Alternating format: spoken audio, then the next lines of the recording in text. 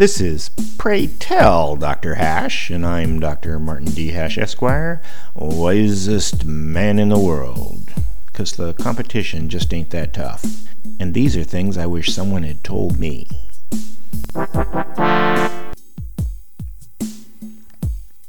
Today's topic: guns, abortion, and SJWs concepts. Nothing is more divisive than discussing guns and abortion with SJWs. 1. Gun grabbers mostly do it for how it makes their opponents feel. 2. Preventing the mentally ill from owning guns depends on the definition. 3. The NRA has been corrupted, but there's no one to take their place. 4.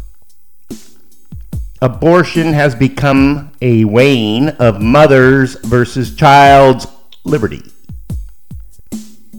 5. Abortion is now surrounded by more confusion than ever. 6. Without society, the bigger dog usually wins. 7. Inclusivity is state-implemented egalitarianism.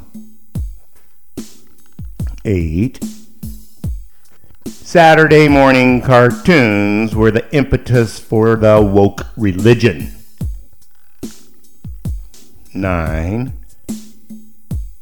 ESG is the manifestation of the WEF's goals. You may get your news somewhere else, but take your advice from me, the wisest man in the world.